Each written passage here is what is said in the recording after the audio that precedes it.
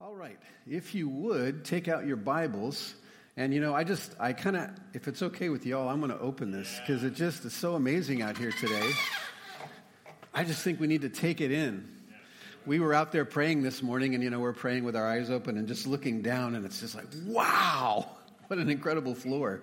It's just a mosaic out there, and it looks pretty awesome. I've heard some stories. It sounds like y'all are enjoying the colors and seeing the red grapevines and just so many things God is doing. And isn't it wonderful that God does it? It's like free, We just don't have to work. We just wake up one morning and he goes, "You're welcome." And I can't wait until we are in here together and there's snow on the ground. I remember talking about that back in April when we started, and I just keep waiting for that day. I hope we're able to get here. But yeah, please put on your studs so we can be here. And I wasn't referring to Peter. Okay, let's get into the scriptures before I go sideways. If you have a Bible, please turn with me to chapter 6 of Acts. This has been a great series so far. I really appreciated Jonathan's message last week. It was powerful, it was rich, it was so good. Again, just as God has been laying leaves on the ground, I feel like he's been blessing our teachers with the Holy Spirit as they've been teaching just at another level. And I pray that happens today as well. I hope the Spirit will lead us as we go through the scriptures. Let's pray. Father, we thank you that you are indeed putting us more in touch with you, God. I'm sure you've been here all the time. Your power's been present the whole time. You've been speaking to us the whole time. But thank you for opening up our ears more lately. Thank you for letting us be more aware of you and of your presence in our life. And we want right now to hear from you again. Teach us from the scriptures. Change us where we misunderstand or where we're deceived. Inspire us where we are apathetic. And God, correct us where we are wrong. We long to be in step with you. So we ask you, Holy Spirit, come. In Jesus' name, amen. So we've been going through the ongoing story of the beginning of the church of Jesus. Not of Latter-day Saints, but of First-day Saints. And just seeing how the church has developed. And of course, the Holy Spirit is central to the development of the church. And we've had these wonderful little stories of what went on. And today we're going to make a transition from talking about the church in public to talking about the church internally, some of the relationships and dynamics within the church. And I'm going to start in chapter 5, verse 41. So you remember what had just happened is that the apostles are finding this great boldness in the Holy Spirit. And they're talking about Jesus in public in the temple courts. And the temple courts, by and large, belong to the religion of Judaism. And so the leaders of Judaism are struggling because a different message is being taught and a different way is being spoken of. And they actually see it as a way that's contrary to the way of God, because they're talking about Jesus Christ, who they believe was actually a blasphemous man who made claims that weren't true about himself. So it's no small thing. And in the Jewish community, the Jewish rulers had a lot of power. They actually had the Supreme Court of the community, and so they could make some pretty heavy decisions, and they could make your life pretty awful if they wanted to. And that's exactly what they were doing for the apostles. The apostles are not listening to that Supreme Court, and they're going out in public when they're told not to, and they're continuing to say, Jesus is the promised Messiah that we have waited for hundreds of years. Jesus is the one. And these religious leaders are saying, we do not believe that, and you need to stop. And so right here, this is the end of the part where they were flogged and told to stop teaching, and they head home. And here's their response. It says, the apostles left the Sanhedrin, that's the Supreme Court, rejoicing because they had been counted worthy of suffering disgrace for the name, obviously the name of Jesus. Day after day in the temple courts and from house to house, they never stopped teaching and proclaiming the good news that Jesus is the Messiah. Not discouraged at all. And notice it says they continued to go from house to house and in the temple courts. The church right now is functioning in these two ways. They're meeting every Saturday in the temple courts and in the synagogue in a large meeting place like we are. And then they're meeting actually every day in houses around the city, much like we do today in the church. And in both places, they are strongly saying Jesus is the one. Jesus is the one we've waited for. Jesus is the promised one from God. And now we get into kind of an inside practical story about daily life in the church. So chapter 6, verse 1. In those days when the number of the disciples was increasing, the Hellenistic Jews among them complained against the Hebraic Jews because their widows were being overlooked in the daily distribution of food. Most of you are familiar with this story, but just to remind you, the Hellenistic Jews are people who had chosen to adopt Jewish culture and Jewish language. They were absorbing the culture they were in, and then a lot of the Jewish people chose not to do that. I can kind of relate to this story because I am the fourth generation of a village of people from Germany that actually moved over as a village. They're actually from Prussia. So my ancestors had moved from Germany to Prussia, where they were farming wheat. They lived in a village, and Catherine the Great gave them land and said, please farm here because you're really good at it, and I will not ask you to fight in my army. And then years later, during the Bolshevik Revolution, she did say, actually, you are going to fight in my army. And my ancestors said, no, we're not. We are Mennonite pacifists, and we don't kill people. So the whole village took up and moved to Kansas and started churches in Kansas and started towns in Kansas. And some of those churches chose to speak German in Kansas. And so you could go to a German service on Sunday morning for a couple of generations. But then there were others who said, we're Americans now, and we want to adapt. And so they started doing their services in English. So you had these two options of a German service or an English service. And this was just 3 generations ago, which is kind of crazy, right?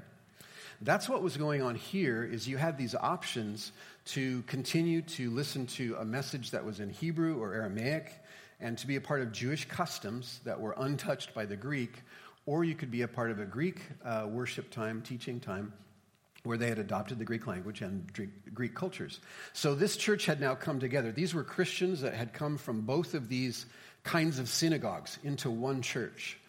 And there was a little bit of prejudice going on. You can imagine, unfortunately, the people from the old country kind of felt like they were a little more in control, and, we're the fathers of this movement.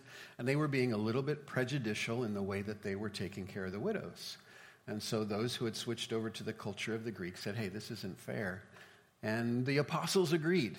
So apparently this was a legitimate failure of social justice. So let's look at how they handled it. Verse 2, so the 12 gathered all the disciples together and said, it would not be right for us as the apostles to neglect the ministry of the word of God, remember, teaching every day, house to house and in the temple, in order to wait on tables. Brothers and sisters, choose 7 men from among you who are known to be full of the Spirit and wisdom. We will turn this responsibility over to them, and we will give our attention to prayer and to the ministry of the word. So the apostles recognized the need, and they saw it as very significant, and they wanted it to take place. But they were tapped out for investment in leadership for themselves, and they were using all of their time to pray and to teach the scriptures. And so they knew that that ministry would falter, would become less if they also took on this second ministry of taking care of widows and taking care of the widows. So it's interesting what they asked for. They said, you choose from among yourselves 7 people, and then there's this qualification, who are known to be full of wisdom and the Holy Spirit. What do you think about that? Why that high of a level of qualification if they're just going to be fair about the distribution of food?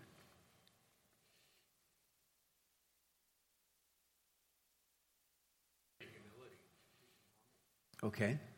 You need people of integrity to do this right. Okay. Ananias and Sapphira just got killed. So being sloppy and having poor character is apparently dangerous in the presence of the Holy Spirit, right? Yeah.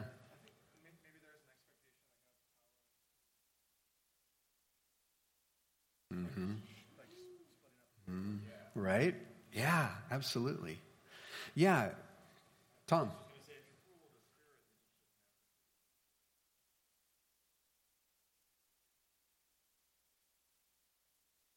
Yeah. Yeah, all of those characteristics that would be loving towards these women, right? Yeah, would. Right. Yep. So they really wanted to make much more of this responsibility than just simply getting the food out, but actually to be a ministry. And in a beautiful way, I think that what they're saying is we believe that all the things that we do as a church are sacred, that they are acts of God, and we are representing God as we do them. So even if I'm putting out coffee and donuts and water, I can do that in the name of Jesus, and my presence here can be powerful, and the Holy Spirit can use me and to show off love, joy, peace, patience as a person who's by the coffee machine, right? Yeah. Beautiful thing that there's a recognition here that everything that we can do in the name of Jesus, we should respect what we're doing, that it's significant, that it's not small. Let's go on, verse 5. And this is fantastic. This proposal pleased the whole group. How often does that happen? Just a whole new humanity is like, this sounds great. That's awesome. Let's do it. So good. So they chose Stephen, a man full of faith and of the Holy Spirit, also Philip, Prochorus, Nicanor, Timon, Hymenaeus, Nicholas from Antioch, a convert to Judaism. They presented these men to the apostles, who prayed and laid their hands on them. Wow, really important ministry. Not like just go do it, but we're going to ordain you in a way. We're going to pray over you. And look at this. So the word of God spread. The number of disciples in Jerusalem increased rapidly, and a large number of priests became obedient to the faith. I don't know if you've noticed it yet, but every time there's a story in Acts, and then the story ends well, the church grows. This is like the fourth or fifth time it said, and there were people added to their number, and the church grew. And there's this beautiful pattern, and you notice it says, every time it says it, it's in chapter 2 twice, it's in chapter 4 once, and now it's in chapter 5. It says, and the Lord added to their number. And the pattern seems to be that if we will obey God, and we will love one another well, and we will be faithful and respectful of Jesus, that he's the Messiah, that we will enjoy this kind of community and relationship, and then God will add to our number. You know, not really to take us, well, I don't even need to say that. It seems as though what God is saying is if you will be my people, and you will be people of character and respect, and you'll love each other well, I will draw other people to join you, and the church will grow, and my kingdom will grow, and my family will grow. Just a beautiful picture. And I feel like we're living in this picture in Sherwood, you know, that we are experiencing the goodness of God as we're moving along, and we're growing a church, and we're finding out what God wants us to do, and then we're adding that. You know, for instance, adding Alpha. I feel like it was a step of obedience. It was an amazing opportunity for the YMCA to come to us and say, hey, we want to do Alpha, and we need somebody who's had experience. Would you come and partner with us? And it's been great. We've been going for 6 weeks, and there's been about 20 to 25 people coming. And I just have to say thank you so much to the McKinneys, who have been really faithful to invite friends and neighbors and bring them. And they've been helping set up and tear down. And I just feel like they're doing a holy ministry, and they're doing it respectfully. And thank you, Rich, for that. And thank your wife for that. It's been so encouraging to be there. Derek has been there, a part of it. The Lewises have been there faithfully setting up. I just love it. It's so much fun. And we just let happen what happens. We trust that the Holy Spirit is there, and we hang out with people, and we listen to a half-hour teaching, and we have dinner together. We had Spaghetti Factory this last week. Oh, it was so good. And then we watched a video, and then for 30, 35 minutes, we just said, what do you think? What do you feel? What did you think about what they said? This week it was on, what was the topic this week? The Bible. Yeah, how do we read the Bible well? Just an amazing time. We only have 2 more weeks, but we're going to keep going. And I'm just imagining that God is saying, well done, good and faithful team, and I'm going to add to your number. And again, not that we're trying to necessarily grow this church. I don't want to give you the idea that that's our goal, but it's just going to happen because we're loving each other well and because God is present. And more people need to experience what we're experiencing. So that's going to happen. One of the most applicable things that I want to bring to you today is this reality that we are coming into a season where those that are really faithfully serving are starting to get a little tapped out, just like these apostles were. and there are going to be new opportunities moving forward for ministry. And we're in kind of a similar season where we kind of need to choose from among us a few men and women who we can entrust to faithfully serve. We're not going to pick you, not yet. I mean, maybe it'll come to that, but we'd love for you to volunteer. But I want to encourage all of us to begin to ask, is there a ministry, is there a sacred place for me, or for me and my spouse, or me and my kids, where we could invest like these deacons did? And what this started was a whole new level of stewardship and leadership within the church. And we want to make sure that as we are seeing people who are volunteering to work with kids, who are volunteering to be a part of Alpha, who are helping set up and tear down on a Sunday, that all of that we see as sacred work. And that we treat it that way, with respect and not lightly. One of the biggest challenges in our culture today is responsibility. And after 40 years of pastoring in churches, I would say the number one consistent challenge is finding ourselves willing to take responsibility for something in the church, because it all of a sudden then it depends on us. And I know we definitely have really full lives, and we have a lot going on, and everything we're doing is probably worthwhile. I doubt many of you are wasting your life or wasting your long evenings playing hours of video games or whatever wasting time is in our culture. So to say yes to something like that might be saying no to something that's actually good that's going on in my life. But I really do believe this is a hump for us to get over as Colossae Sherwood, that we're at a point where, gosh, I'd love to ask each one of you, is there some responsibility that you would be willing to take on in the name of Jesus and create it as a sacred ministry? Because we want to reach out and serve in Sherwood. We want to bring the gospel through Alpha and maybe through Youth Alpha and reach more and more kids. It's really time for us to consider what it looks like to work together to disciple our children well. This church is on the front end of having a significant number of youth. Right now there are 7 young middle school women out there with Sarah Gloss learning the scriptures, and they are excited to be a group. And we are going to meet today as elders and staff and pray and talk about how can we take really good care of these girls and their brothers and set up a ministry for the rest of you who are just now having children and who are coming up. Because I believe moving forward in the next 5 years, Colossae Sherwood will have a very significant ministry through and to young people in this area. It's desperately needed. There isn't a lot of strong youth ministry in this city. And these children are following their parents in this idea that my life is so full of my sports and my school and my extracurricular activities, and there's really no space to know God and to experience God and to find out that the most important thing you could ever know right now is not very important in the culture that you live in. And so I believe we have an opportunity to set that groundwork now. The great thing is they're your kids, so you're going to care about a good youth ministry.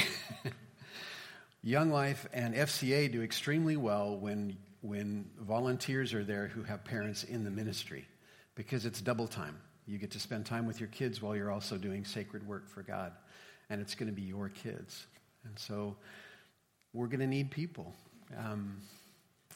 The groups that we have leading worship and teaching are working hard, and they're not tapped out, but if I ask them to do one more thing, they're going to tell me, gosh, I can't.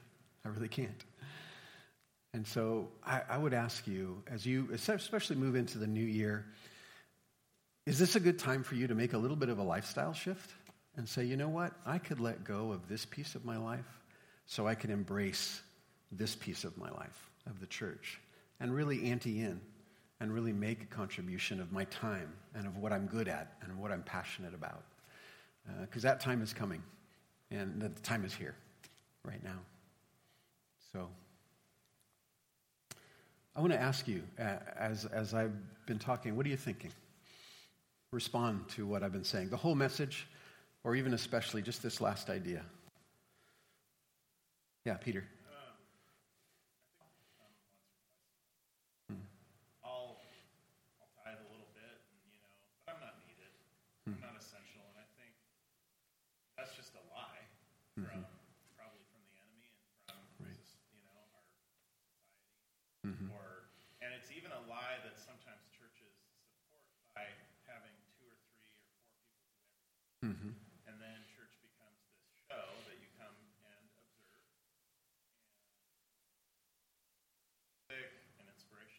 message, but I think if we as Colossae Sherwood just know we are essential for the unique part of the body we are.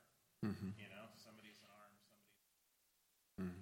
Yeah. I think that's something that our church. Yeah. Such a good word. Yeah, and I want to add to that. We just have kind of a default culture, and it's the way things that we do things. So I don't have a sense that there's rebellion in the ranks, or that there's laziness in the ranks, or that there's a resistance to giving. I think we just have a culture where it just doesn't happen too much. There's this thing called the 80-20 rule, and every leader knows about it in the church. And 20% of the people do 80% of the work, and it's just a reality. And so please don't hear today as any sense of scolding or challenging and I know that you've all been a part of that before. Some of you have had some very abusive experiences in churches, and I'm sorry to hear about that.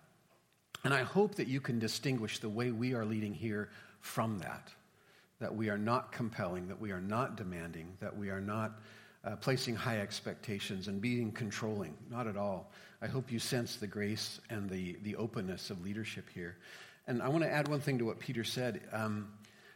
There's no way that me and the elders are going to be able to figure out all the things that you could do in ministry and then invite you to something in particular. I would hope that ministry ideas and the originality of ministry actually comes from you.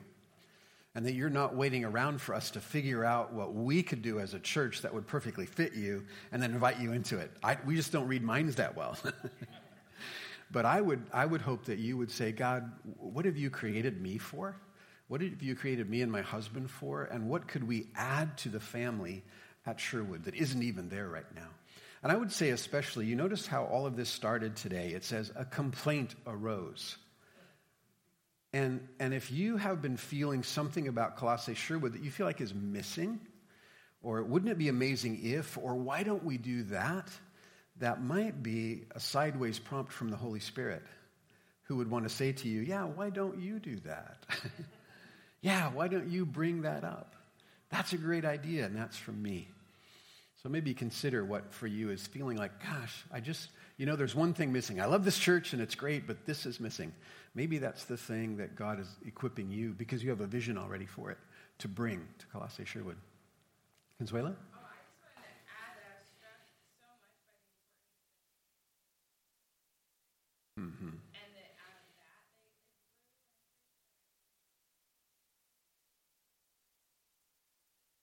they Mm-hmm. For sure. Yeah, and that is the question that we're regularly asking as elders. It's just our mission, if you haven't heard me say it before, and I have, is your maturity, your wholeness, your joy. I'm desperate for every one of you to know how deeply God loves you and how your entire life he has been circling around you and providing for you and sending people into your life and giving you opportunities and healing you. And I want to make sure, if you're not already, that you wake up to that reality that God is so for you and so for me. And because we are God's people, I am for you. And Peter is for you. And Kevin is for you. Everyone in this room is for you. And we want to live into the fullness of that. We just want you guys to be full of joy and peace and believe that the world is telling a story, and they're sucky storytellers. They're telling a horrible story. The story that's told out there about what life is horrible.